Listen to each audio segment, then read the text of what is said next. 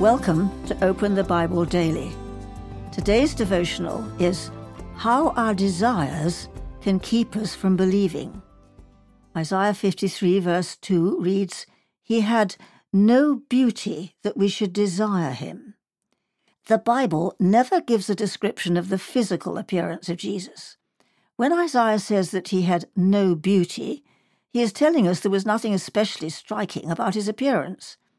Jesus looked like any other person. If you'd walked past Jesus on the street, you would not have seen a halo round his head. He really did become like us in every way, except that he was without sin. Notice Isaiah said that Jesus had no beauty that we should desire him. Isaiah refers to our desires in order to explain why there is so much unbelief in the world. We are driven by the wrong desires. Jesus identifies the relationship between our beliefs and our desires in his words to the Pharisees. How can you believe when you receive glory from one another and do not seek the glory that comes from the only God? John 5, verse 44. The great passion of our lives is to be affirmed by one another. This is what drives us.